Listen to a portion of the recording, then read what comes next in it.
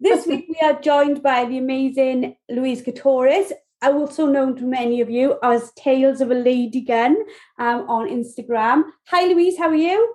I'm very well, thank you, Jo. Lovely to be here, darling. Before we get into our topic, which is the Wild West of gun dog training, can you tell us a little bit about your journey into the gun dog world? Yeah, I mean, I always say it's something I accidentally fell into, a bit like Alice in Wonderland falling down the rabbit hole.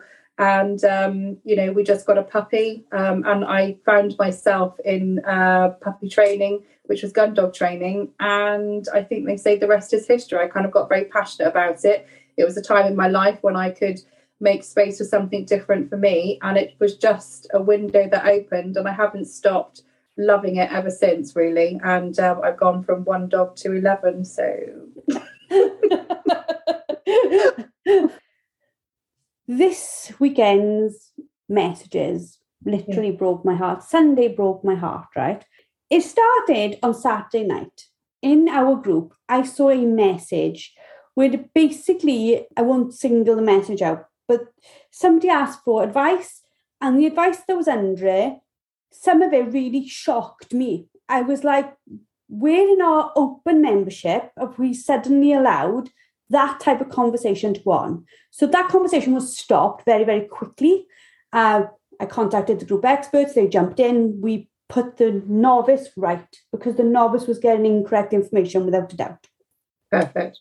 So on Sunday morning, or maybe on Saturday night, I put the message out about, it was basically trainers stop telling novice handlers that they have to beat their dog in order to do a good job with it, because that doesn't reflect on their ability to train. It reflects on your ability to teach them to train. If you think the only way you can train a dog is to pick it up by the scruff and punch it in the face, then you really shouldn't be a trainer. A, you shouldn't have dogs of your own, but B, you certainly shouldn't be a trainer. Because when the novices are going to them, and you've probably seen it because you've been a novice and I've been a novice, and I still probably convince myself all the time that I am, we don't know what we don't know, and we look to the people who we are told they know what they're doing with gun dogs, or we see people out with gun dogs who are perfectly well behaved, and we think, oh, that's what I want. And then we go and seek out advice and help and think, how do I get there?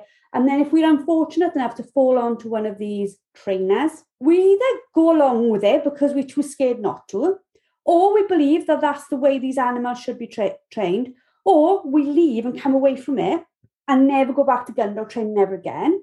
Or we leave, come away from it and go to the opposite side of the spectrum completely, where we find a trainer that says, don't stop your dog chasing sheep, wait until it comes back.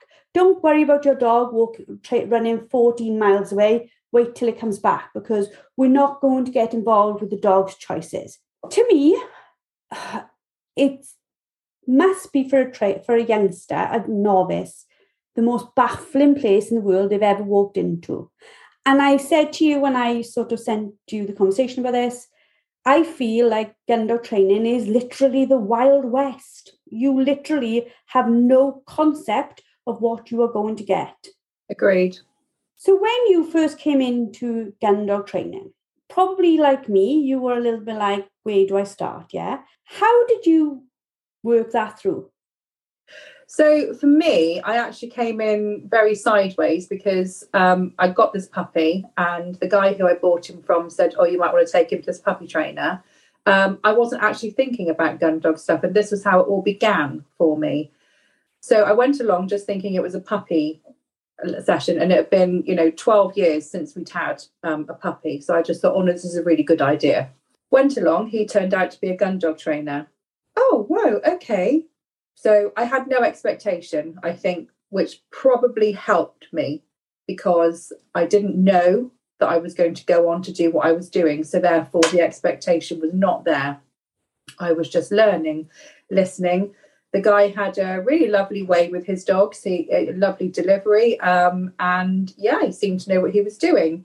He was a little bit shouty in places, a little bit patronising, I thought. We all had to do things singularly. But then as time went on, I became more and more fascinated by this world of gun dogs and what that meant. So I kept on doing it. And, my dog was doing the things that were required and asked. But when I look back on it, there are times when, like heel work, for example, and the way in which it was being taught, I think he's what they would call nowadays old school. I've since come to know that old school trainers have a tendency to have a harsher hand. He never hit any of the dogs, but there was a lot of stiff compliance.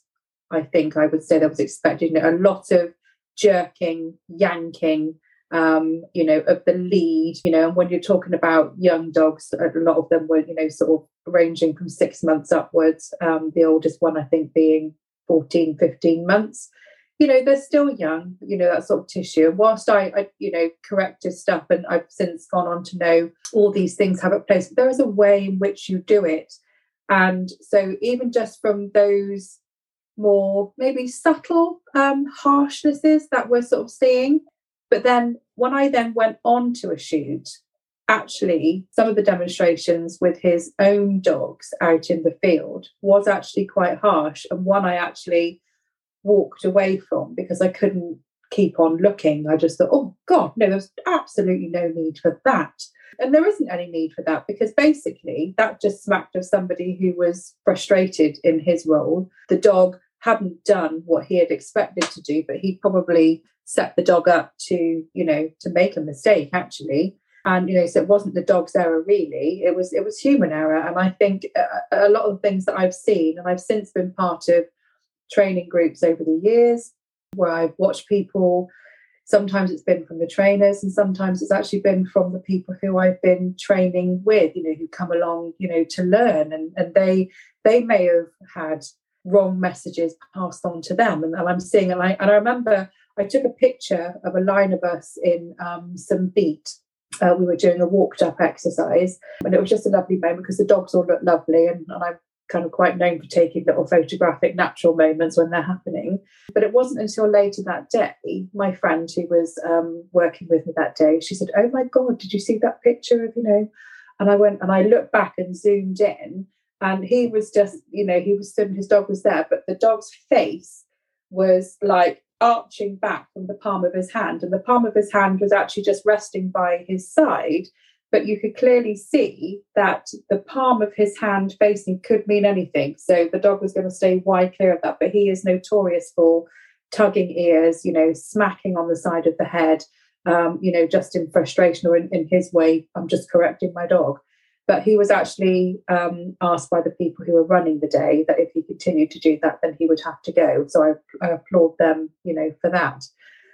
I think this is the sort of thing that came out over the weekend. So as we published more of the messages, obviously keeping them all as anonymous as we possibly could, I had lots of messages where it was asked not to put them up, so I respected that, where they were like thanking us for even having the conversation. And I thought, why are they thanking us? And I thought, this is because this is the conversation that's not had. I've not really thought about it. It's had one-to-one. Like you and me could meet up somewhere and say, yo, did you see this or did you see that or blah, blah, blah. It's had like that, but it's not being acknowledged across the sector. We know it happens. You've only got to be involved in gun dog training for a small amount of time to know it happens. And I would like to say that if, for example, if you look at the police force, they are very good police, and then you have the one or two that sour the name. Yeah. And I think that's the case here, but I don't think it's one or two. I think that majority is higher simply because trainers have taught people who've then gone on to be trainers, and they don't know any different anyway. And they are all, I never wanted to mar the name of traditional training, because traditional training got us to where we are now. But there are certain things. Progression, Joe. It's progression. Yeah, we shouldn't be bringing them forward with us. I don't personally see any need to be ragging a dog around by its ear at any point in its life. There is just no need. Always growing up, my dad would say to us, you can pick the dog up by the scruff to put it over a fence or whatever. His mum used to pick him up by the scruff. use it to handle the dog, put the dog in the back of the van, pick him up by the back of the scruff. Fine. Nowhere have I been said, pick him up by the scruff or by his neck and shake him violently until he gets the message. Because I don't understand what message any dog could ever get from that other than the person that loves me is now hurting me. Now, in my eyes, I'm not saying dogs are human, because they're not. They're certainly not capable of the levels of emotion we are. But they do know pain, and they do know hurt, and they do know sadness. And they know when we are angry or upset with them. So why are we bringing this type of training forward?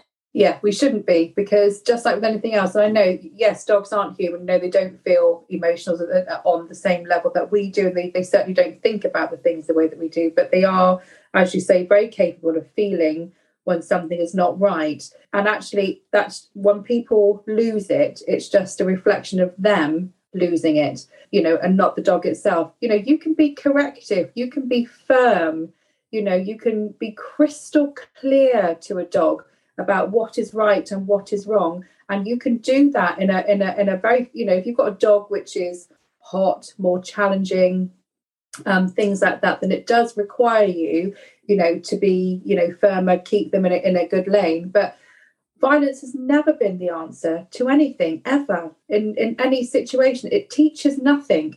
All it teaches is that you've lost it.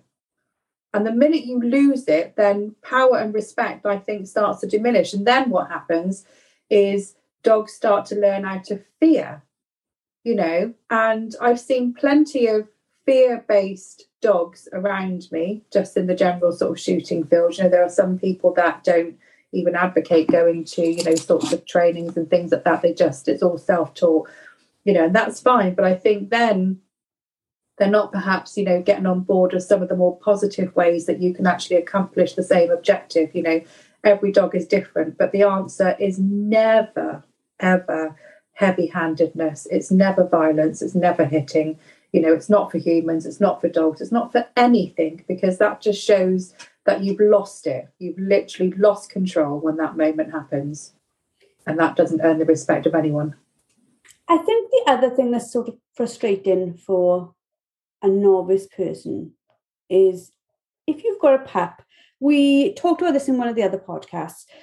If I was coming into the horse riding world, somebody would give me a horse that was 12-year-old, knew the job inside out, and I would purchase that horse and I would learn to ride on a horse that would basically correct me. It would put me right all the way through.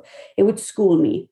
In the dog world, that doesn't tend to happen, because if you've had a dog that long and it's been a good dog to you, you keep hold of it all their life. So I think the dog world and the gun dog world must be one of the only places where you have a new owner and a new puppy put together and said, crack on, have a little go with that. And the new owner doesn't know what's going on, and the new puppy doesn't know there are rules. And it probably causes some of the worst frustration and brings the worst out of people. But when you are sitting in the house with that 12-week-old pup, and you think, I don't know how to do this, I will seek out the guidance of a trainer. So you're starting out with the best will and intention in the world. And you type into the computer gun dog trainer, because you want a gun dog trainer for your gun dog. Oh my God, they are met with so many acronyms, types, methods, ways. They're blown away before they even know. You're a long way into your journey. I'm 5 or 6 years into this journey. I still don't know what half these acronyms mean. I'm like, I don't really know what it is that I'm actually looking for. Did you find that coming in that you were a little bit like, well, what is it? What is all this? Massively. And I basically sort of set about reaching out to lots of people.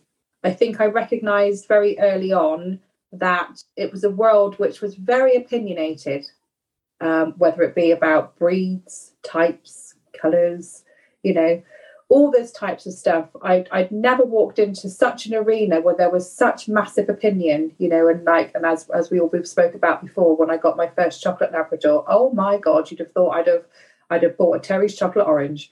I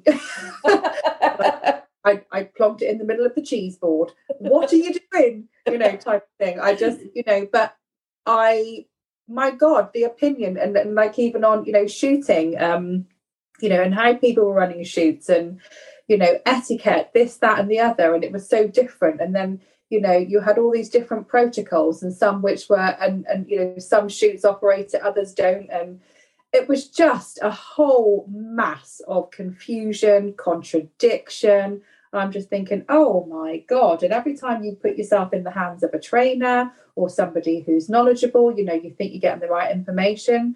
And to a degree you are. But I think what I've learned is that nowadays we're seeing more behaviorists and canine people rocking up in the training environment, which is lapping over into gun dog world. But it feels like the majority of gun dog trainers, which have become very well known, they're affiliated with competitions and trials and things that they may have won. So there's, they're heavily endorsed because, so it comes with all of this, gold attached to it because their dogs have reached field trial status and, they've had lots of years of experiences. But you're talking about, I think, a lot of those big trainers, and fair play to them, each to their own. But they are living a very different life with their dogs, and for them it's a business, because and so they have to achieve, they have to keep growing, they have to keep competing, they have to keep showing up, and that requires them to manage and exist with their dogs in a different way. I think the majority of our women here in this group are the people who, they love their dogs. They've decided perhaps to go into the gun dog stuff because they actually got a gun dog and thought, oh, actually, no, I'd quite like to do that. We're seeing a lot more of an explosion of, pet gun dog owners, which are, again, they're kind of poo-pooed by some of the more professional people. But actually, if you looked at it probably statistically, there's probably more pet dog gun dog owners. But not only that, I always leverage it as well. I've got working gun dogs. The working season for us starts end of September, finishes at the end of January. We're talking 5 months of the year, so it's not even the whole year. During that time, how many times are we actually going out? Joe average, how often will they go out? So how often is my dog going out? So when you leverage that down, actually the majority of the time, the dog is your companion at home. They're a member of the family. We spend a lot of time, training for stuff, going to things and stuff, but we also spend a lot of time just being a family, doing what we need to do on a daily basis. So all of those things, kind of become relevant. And so, I think for me, what I've had to learn to do over time is to cherry pick everything that each different trainer bought me. But I would sort of realize that there was parts where actually, no, I don't quite agree with that particular way, and I don't feel that that's necessary. So I won't do that. But I've never stopped putting myself into a learning environment, because over the 8 years of me doing this, I've noticed how much the landscape has changed. And as I said earlier, we've got a lot more behavioural stuff which is coming in. The lockdown, the whole, nearly 2 years that we've all been living through, has created some global conversations about dog ownership, etiquette, just from forget about the gun dog stuff, but just about understanding actually what your dog requires. And I find all of that really fascinating. And I think all of those things collectively have a place. So when you go to a gun dog trainer, it's not just about focusing on whether they can retrieve to hand and, run out 100 yards and you can stop and hunt and you can cast them left and right and blah, blah, blah. In that training setting where a dog, it's a bit like if you take your kid to an adventure playground and you absorb all of your time and energy on them at that time. They're massively responsive, your kids, which they've got all of your attention. Your dogs are exactly the same. You want that same level of respect when you're away from that and the focus isn't always on them, and can they still be balanced and exactly the same? So for me, it's about cherry picking what has been useful information, but that actually takes time. A lot of our women who are starting out doing this for the first time, they are novice, they don't know what they don't know. They are like sponges, they're hungry for it, they want to absorb, and if they are absorbing the wrong information, oh gosh, then that relayed over onto a dog just literally makes my blood run cold, because now I know what I know. I realised how dangerous the wrong information at the wrong time in someone's journey can be for them and the dog. I think the frustrating thing that we see in a lot of our ladies is almost a sadness that A, they're not going quick enough, or B, the dog is not behaving perfectly. And if I look at that, if you look at the gun dog world and what we want of our, let's call them pet gun dogs, it's not very different to what we want of any dog. The UK, I think they said on the last census, over COVID, we went from 9 million homes having dogs to 12 million. So 3 million people or 3 million homes that have suddenly now got a puppy and they have no idea what to do with. And that's being reflected in rescues and everywhere else. But it's because I think across all of it, we've lost the sight of what these owners need right now, regardless of the breed, working breed, mixed breed, whatever.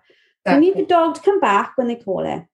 They need the dog to sit still in the house while they're doing something, or sit still when they're in the coffee shop. And they need the dog to be calm around people. It's pretty much all that's what they want. Maybe they want them to walk perfectly to heel. Maybe they want to throw a tennis ball on the beach and the dog always brings it back and not runs off. But it's all we're asking for at the beginning with a pup is basic, sensible, common sense obedience, so that the dog's got a bond with you and would rather be with you than bogging off with the person who's walking down the beach and is 500 yards away. Where are our trainers that's not being trained in a positive manner to build those bonds? And I know there are loads of amazing trainers, and I don't want to reflect on them at all, because they're doing a fantastic job and they are doing this brilliantly. But where are the rest of the trainers to say, what does this owner and this pup need, which is the pup needs to come back. The pup doesn't need to be scared of the owner because the last time they came back, they had a clout on the head. They need to have a bond. Where is that training? Yeah, and it's not there. And I have to say that it's only so last year where I train, it's been introduced in as much as simple things like how a young dog learns to meet and greet another dog. And I've got to be honest with you, Jo, I never even knew that was a thing until we made it a thing, and it became a thing in our group. You know, when we would just rock up, all the dogs actually got used to just being sat separately from each other.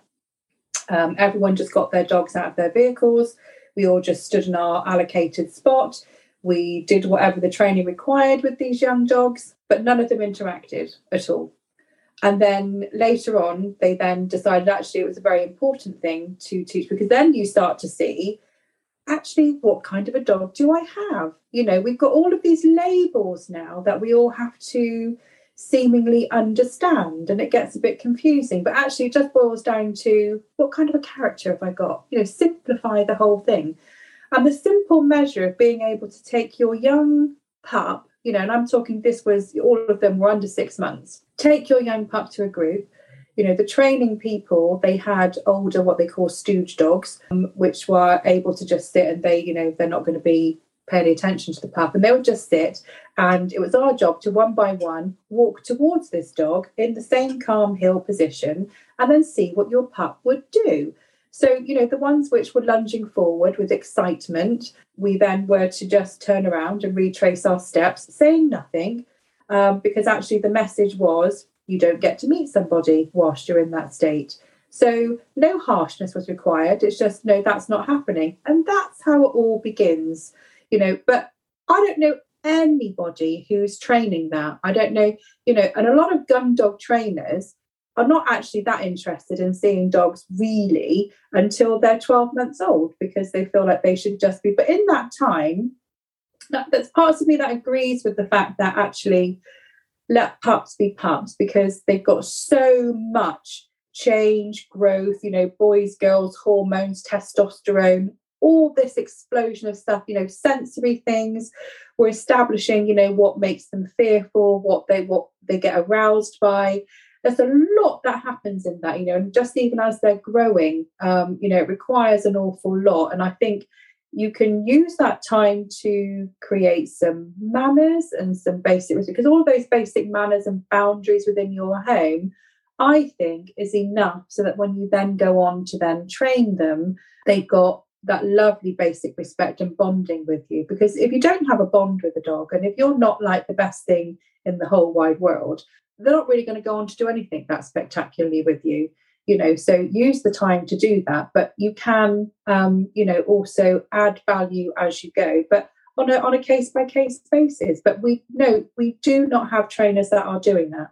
And this is my frustration again. So I get messages outside of this weekend, which was heartbreaking, but things like, I've been told to lock my dog in a crate and do nothing with it till it's 12 months old. And I'm like, please don't do that.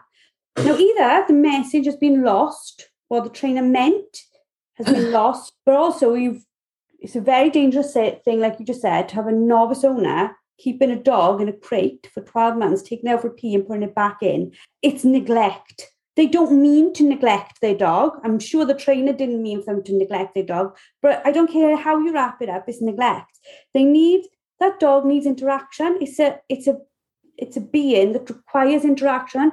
Dogs don't live on their own. That's not the nature of their species. And I think where you just said about just general obedience, that type of steadiness, that calmness, that bond with the owner, that's the foundations of our gun dog training world. Everything else in gun dog training would be 90 times easier if the dog was calm to begin with. Yeah, so for me, because as you know, I breed. So my breeding journey has taught me the setup that I have when they're, coming out of the whelping box is frustration is one of the biggest corruptors of puppies.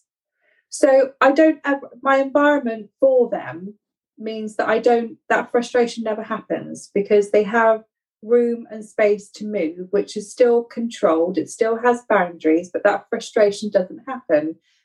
We've set up our boot room, which has 2 parts, which then links to an enclosed outside area with a covered roof. So it doesn't matter what time of year it is. When they all reach that point of them coming out of the whelping box and we're on the move, I have a big crate or 2 which have no doors on them. I take all the doors off my crates, which will freak most people out, because the crate is in a zone. It's their zone. And I advocate highly that dogs should have a zone. But what that means is they choose to then go in the crate for sleeping purposes. They know that sleeping happens in there and toileting doesn't. So when they come out of there, anything from there is toileting. But then they also learn that they, when it comes to number 2s, wheeze are a completely different thing. But the majority of dogs like to poop well away from where they sleep and play. And if they can go outside, all the better. And mine can go outside, safely and effectively. It also teaches them to watch the ones which sit on the threshold, kind of going, oh, that smells interesting, but I'm not quite sure. But what it does is it allows each individual puppy to be itself. That's my point. And that I pass on to my puppy owners, who then go and take them home. And I've as yet never had any issue when the pups go back to other people's houses. And bearing in mind, there's a big change of environment. Some have got dogs, some of them don't. So some of them are going from lots of dogs, because mine obviously see my other dogs, which are, walking around outside on the other side of the pen, and others go back to a completely silent home. But the majority of them have never had any issue. And they take them home because there's been no frustration. So I think when we're now talking about our novice ladies and, where they sit with things and what is the right thing to do and is this cruel, is it not cruel, crates do have their place. But I believe that crates need to sit within a penned area so that the dog has some freedom. It still has its boundaries. You're teaching it that this is where you need to be and this is where I need for you to be because it's safe. But yeah, I'm not an advocate of heavily crating, because I think actually if they learn to settle in an area, then it's the beginning foundations of, helping that dog to be themselves. Otherwise you just, frustration is, oh my God, it's a nightmare. And that is the thing, the frustration. Now, to bring it into example, Grace is in the house. Grace is 11, she's coming on to 12. If my dad was still alive, he would up her on the bench. There's a dog bench that we've got. And if she stepped off there, he'd be cross. He wouldn't rag around by her ears, but she would know he'd be cross, because my dad was very much a traditional trainer. When I tell you to do something, you do something. There is no conversation about it. I am not that strict with them to reinforce it.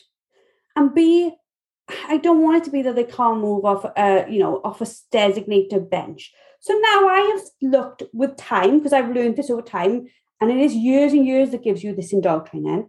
I now have settle, which now means I like lay that. down. I don't care where you lay down, but just blink and lay down. When I get up to go to the toilet, you don't need to come with me. When I go to the fridge, I would rather you didn't come with me. It's that type of conversation. Settle means please settle down. If we're having food, we've changed the porch. Bless my family, there are no shoes in the porch anymore. Now they've got a cupboard for themselves, and the dogs have got the porch. And I'm like, right, we're having food.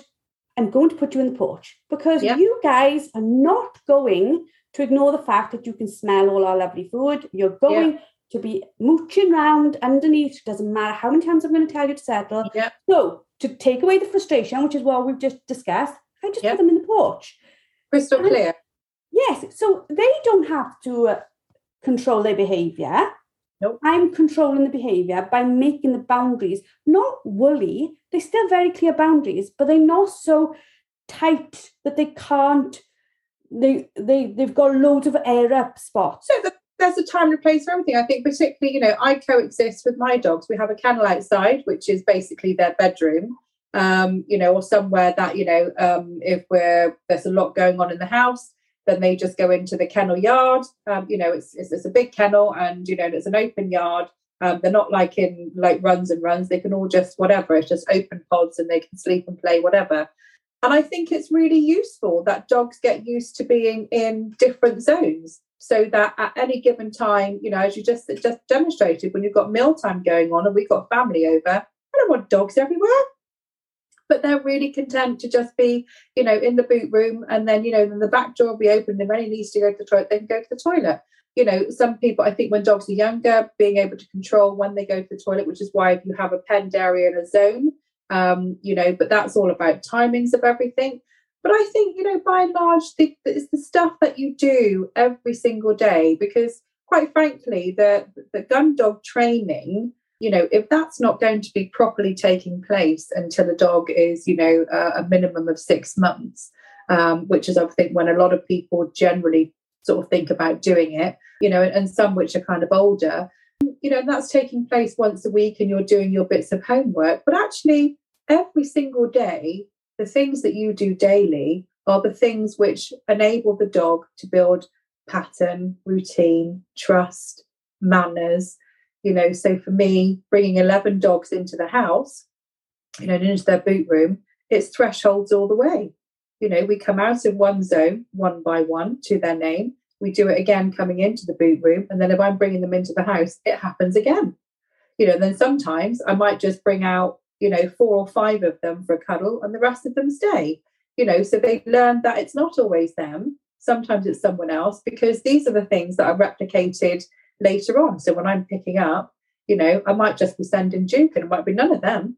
It's whatever I decide, whatever bird is down, whatever the shoot scenario allows for. So they get used to their pack. They're not always the one, being picked for everything. So the daily repetition is the thing which I think builds and grows. So then when you then have a purpose and you put them into a training setting, and then you're starting to learn something else and bring different things out in the dog, they trust you, they respect you, because you've demonstrated daily. And this is, I think, for want of a better word, this is like the big, massive centre missing piece of a jigsaw, is because these types of skills are not being taught to people where they can teach these calmly at home before we even get to the gun dog training. So then when they turn up for the gun dog training in 6 months, 6 months to 2 years, I pretty much would say, or even more if you haven't put the work into the dog. For me, Buddy and Ella, they're coming up to 3. Still cast them as babies a little bit, because I know what amount of work they've had with Dad passing.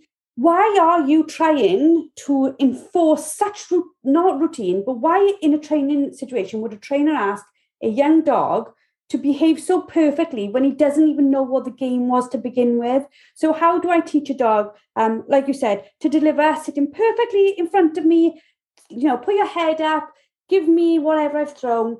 That's not even a natural position. We should be really blessed that the linking thing brought it back to begin with, right?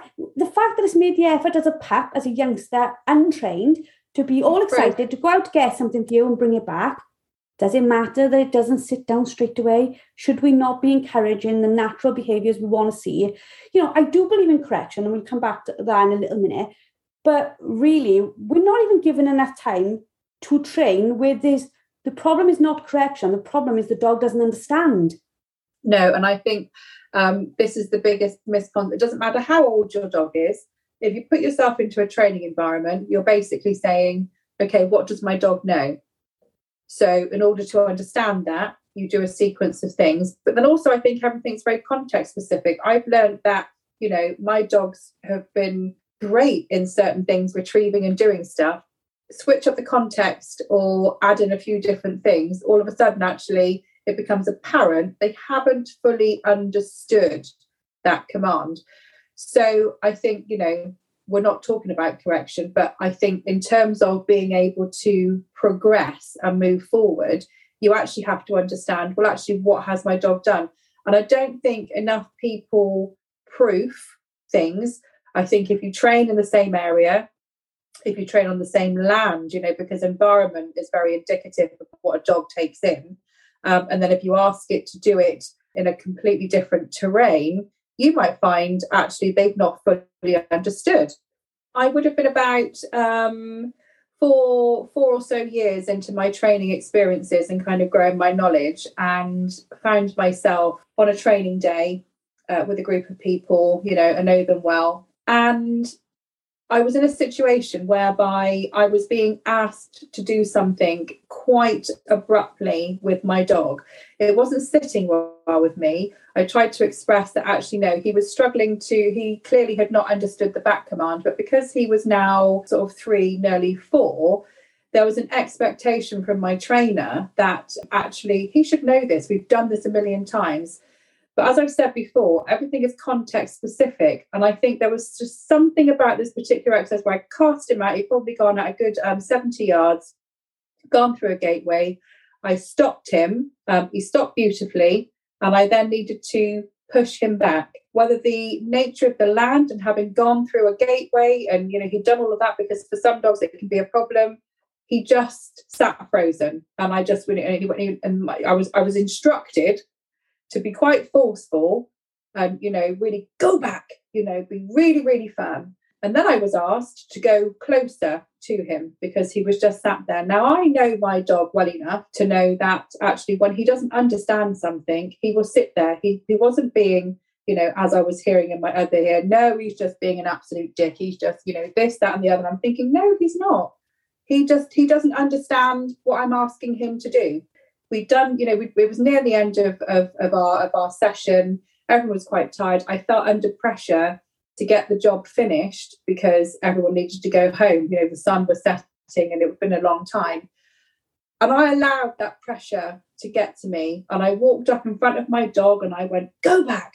And he went, that's not working, he said. So run in towards him and really tell him off. And I found myself doing it. And I did it. And then, and it started, and, poor Duke, he sort of went back a little bit, and then I went, no, it's not going to work. And I slipped on the lead and I walked back with him. And from that moment, I vowed never to allow somebody, and the pressure of the fact that it would already, we were near the end of the session, it was nearly time to go home. And I would advocate the same for everybody.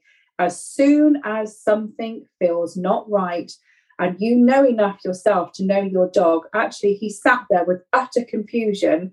And it was irrelevant how old he was. It was irrelevant how many other spectacular things he can do and accomplish. He did not understand what I was asking him. And that was a me problem, not a him problem. And I think those distinctions become quite clear. And that's, from somebody from me who was, a good 4 years into my education of dogs. And yet that can still happen, so pressure in environments from other people and scenarios can get us all a bit hot under the collar, but it certainly was a lesson that I took on board, and I will always have the confidence to stand up for my dog and say, no, my dog can't do that. And if I see them struggling, have the power and the confidence to say, I'm going to slip a lead on and we're just going to take a step back. And that the fact that you can remember and bring back, we're videoing this as we record the podcast, so I can see the emotion on your face. Still hurts you now that you did that, because you knew that the dog wasn't ready for it.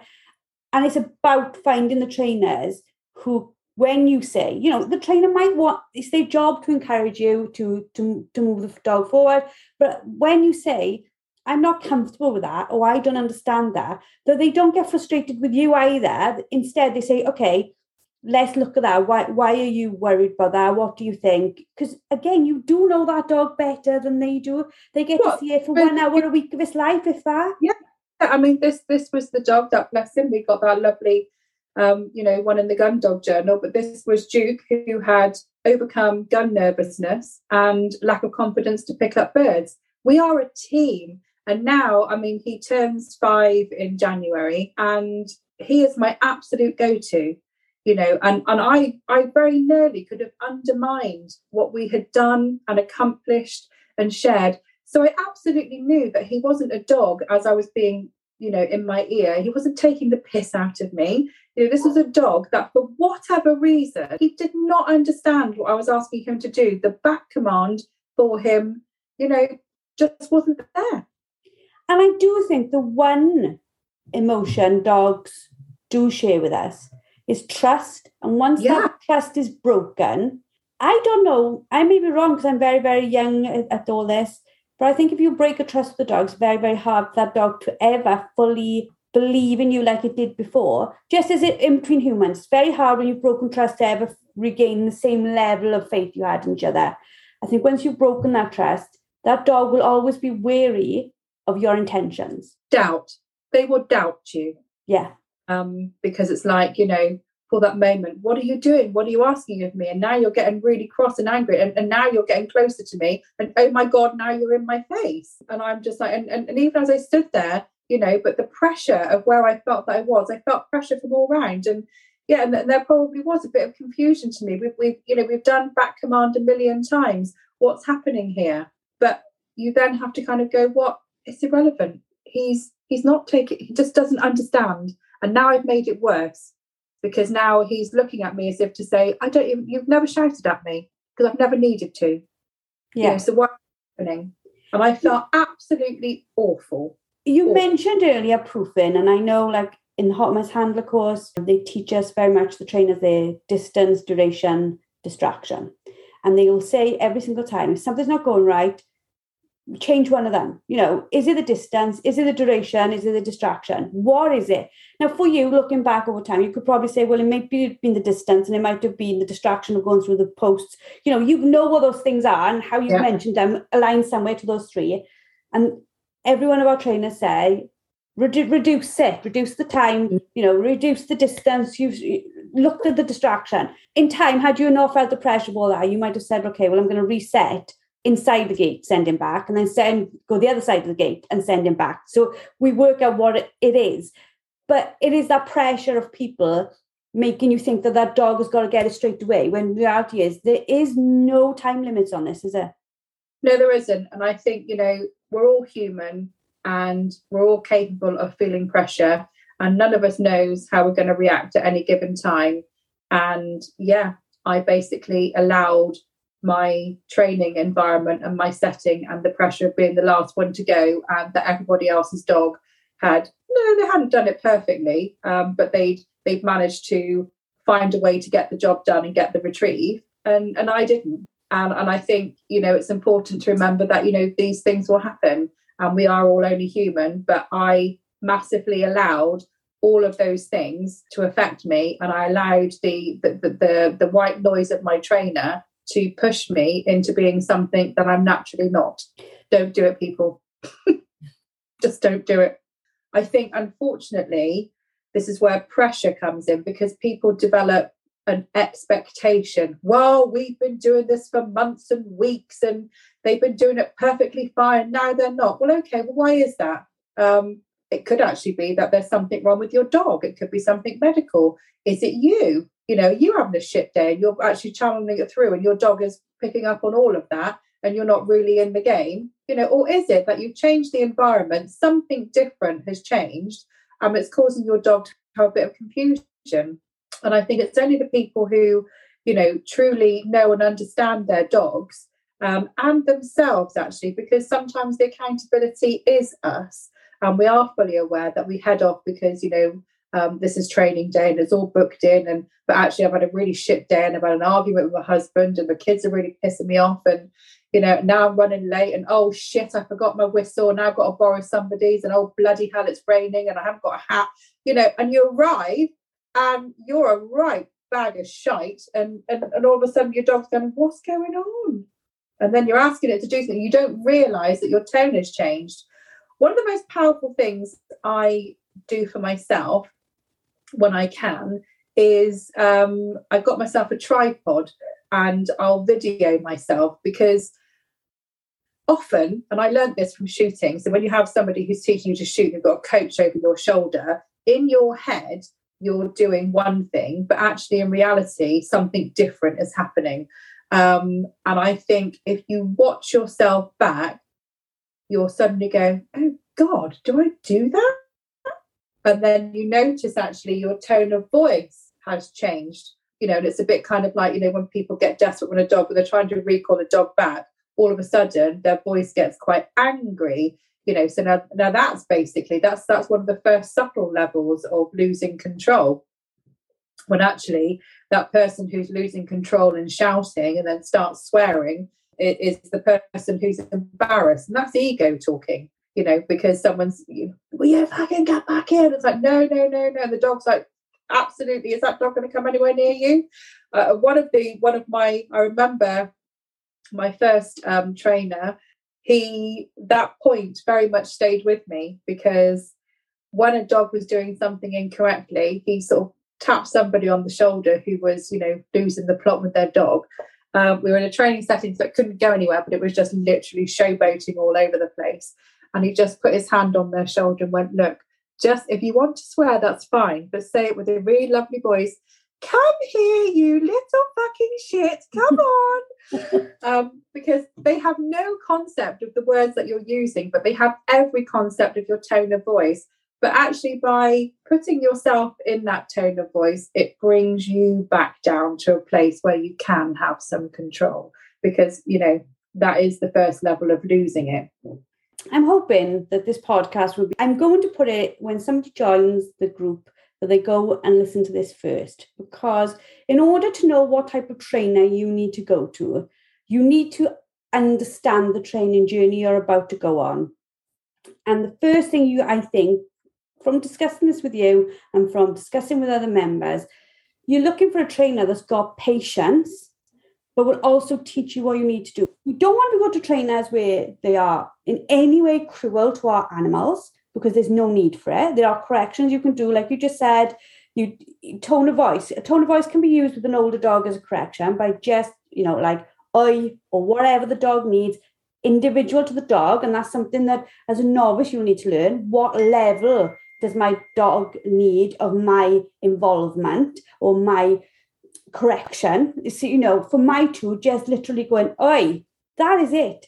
But then you can't go to the other extreme and go to trainers where they say there are no rules, because when you then get to a position where you are walking on that dog on a beach and it's running after somebody's aggressive dog and it won't come back to you, or when you take it out onto the street and it runs in front of a car, you need to be able to look after your dog. You do, and I think that always starts with the young dog. And again, I have biting is obviously one of those big things that puppies do, and people always seem to be quite confused by how to correct that, because there's a lot of people that will tell you, well, that's what puppies do. Yeah, that is what puppies do. However, if you've got a small child, you wouldn't allow them to keep repeating behaviours, kicking you in the shins relentlessly. You'd do something about it. There'd be a consequence. And it's at these early stages that, it's okay to be, an with a puppy, a little tap on its nose when it's kind of biting you. Little things like, people who, when you put your hands, to a puppy, they're often quite interested. But actually, if you keep jerking it away, they see that as a game. and then you then go into sort of like, smooth them, and then that becomes a game. So actually, if you keep your hand still, and then, and when the puppy starts to bite it, you go, ah, ah, ah. No, it starts to realise that actually, no, it doesn't happen. But don't move your hand away. Wait for them to stop doing that, and then give them something else, to play. I think, for people across the board, there is so much information that they need to filter. And I think the pressure becomes enormous when they sort of start thinking about the responsibility of the gun dog stuff. I would say don't overwhelm yourself with that to begin with, because actually you have to grow with the puppy, and just those daily experiences and learning how to manage them as you go through. And it happens very quickly, because listen, puppies, they progress on very, very quickly. But if you don't get that right, then you're just going to have an absolute nightmare when you turn up, in your training group, and then you're going to feel like the one who's got the ASBO dog, and you think, oh my God, everyone else seems to be. But basically, other people which are there and they seem to be in control have just perhaps got more experience. They've been there before. There's things that they do, so they're more familiar. But I'm always very open, and I always try to be very helpful and accommodating, sort of to people which are in that position, because I know how difficult it can be, and I know how overwhelmed I felt. And it is overwhelming, because you feel this enormous responsibility for a dog, but it's as much about you growing as well. You as your dog is only as good as you can teach and educate it. And if you are confused at any point about anything at all, if you don't find a way to settle that, through groups like ours, through trainers, through belief and trust and working through it, then there's no point progressing on to anything else. And I think still there are a lot of people who go about their training and they're not quite sure what job or purpose they're going to have. That then creates confusion in your training styles, your methods, what you're going to do. And it also creates pressure, and there's people that want to compete, and that's absolutely fine, if you're a competitive type. But remember, with competition comes pressure, and with that comes an expectation, whether you think it openly or not. So be prepared for all of those things, because actually, is it about your expectation, or your dog living to its full potential? And it could well be that you're asking your dog to do something that is not within its capabilities, and you have to learn to be okay with that if you want to go on to compete. For me, I'm just happy to see my dogs happy and content in daily life, and when I'm able to work them, they work, and watching them come alive and see their breed in action, it's just joyful. But it is a massively complex environment, but in no way, shape or form should violence ever be the response to getting you to anywhere. Like me and you've got a really fascinating situation right now when we come to this conversation. We are both coaches of people, of humans. So we understand training, and we understand teaching and mentoring and coaching at a very high level, but with people, not dogs. So we can come to it with a different perception and maybe a more understanding of what the new person is feeling. Because it is very easy in our journeys as we go on year by year by year to forget how it felt to be that novice, that new person with the dog. So I always think, how does the new person feel? Think, Jo, how did you feel? What was you worried about? What was you scared about? What was you think? And it is just this literally feeling of, I want to do the best for this dog, but I don't know what that looks like, and I don't know how to do that. And in picking the wrong trainer, you will build habits within the human owner that then is set for life. It'll be really hard to change those ways unless you're open, like you said, to always learning. If you're not that type of person and you're going to go to the training sessions and that way is going to be your way, it's going to be very hard for you to change that, isn't it? It can be. I think, again, it's about leveraging your expectation. And I think there's no time limit on how long it takes to get a dog trained, because every single dog is different. Some dogs learn really quickly, pick things up, and they just have natural ability in spades. But then they might have other things where they're literally rubbish in certain home settings or certain social settings that makes them a problem on a daily basis. Or they might be a menace to other dogs. Or do you know what I'm saying? That there are, no dog is perfect, and we certainly are not perfect. So I think, leverage that and take the time to understand your dog and its strengths and its weaknesses, and its flaws, and just accept them. None of us are perfect, and dogs certainly are not, but I would bargain that they are a lot more perfect than we are as humans, because they're less complicated in that way. And it's only us humans that kind of, underpin and undermine certain things, or by not allowing them. But, also take away the time thing, but also, really, really understand what it is you want from your dog, because, and be prepared for it to be, a mothership of ups and downs, but also recognize that it's never a done deal.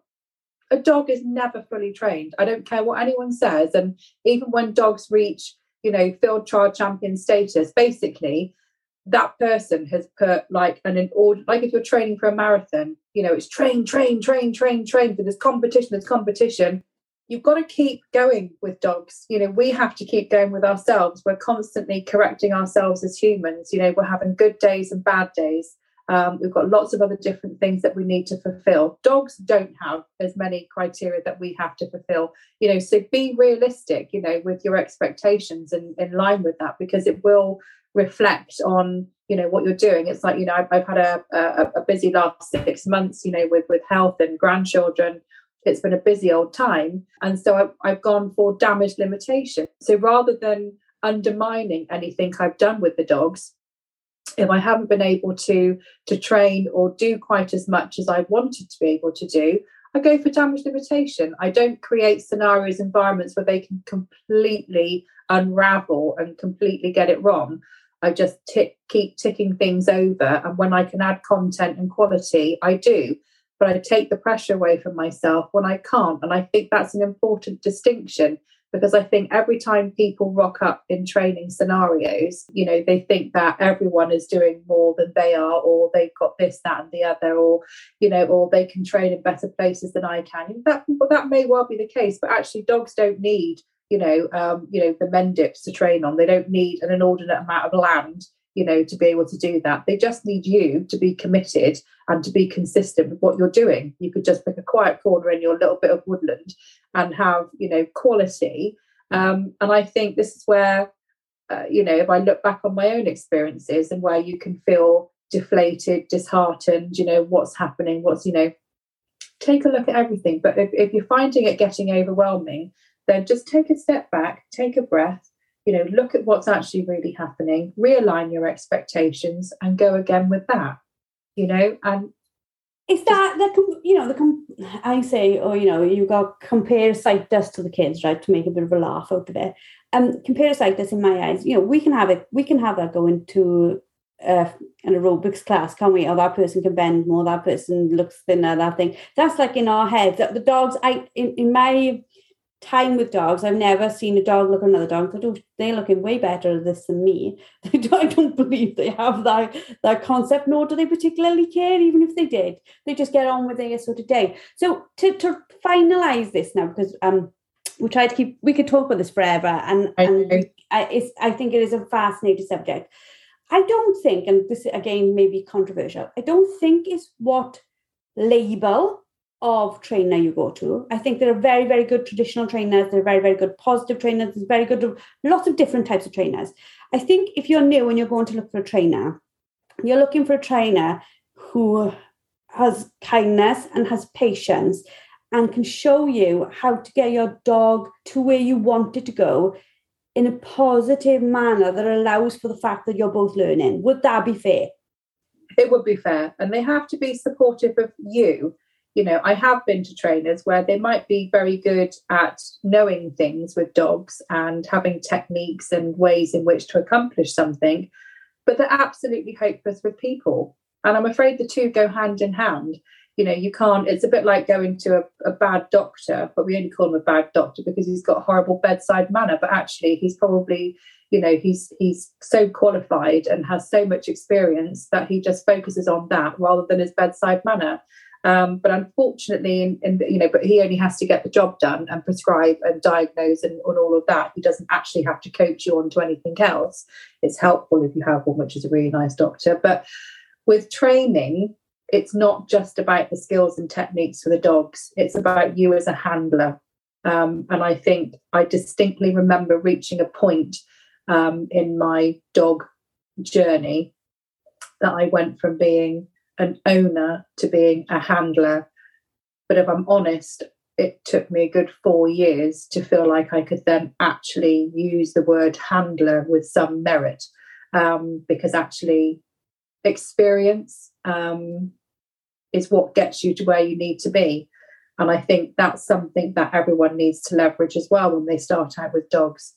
You can have the passion for it, you can have a lovely dog for it, you can have the dedication for it, you can have the right trainer behind you, but actually it's all your experiences wrapped up together and all linked together that enables you to sort of step into your space and fully own it and understand, I'm a handler with a dog and then we're a team, because ultimately if you've got a working gun dog, you're a team, and you have to learn that when you go out on a job, you both are working together, and you've got to learn to recognize that actually there's times when I think my dog is not listening to me and it's gone off up a tree line, actually my dog knows something I don't. So I've learned to just take a step back and go, okay, now I'm going to stop with the recall because actually you've scented something. And sure enough, give it a few minutes and out will pop my dog with a bird.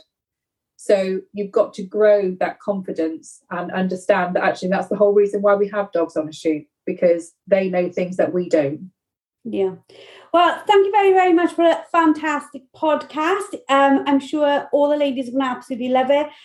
Next week, join us for another podcast on this theme, where we will be talking to other different organisations on how they feel dog training can progress in the working dog world.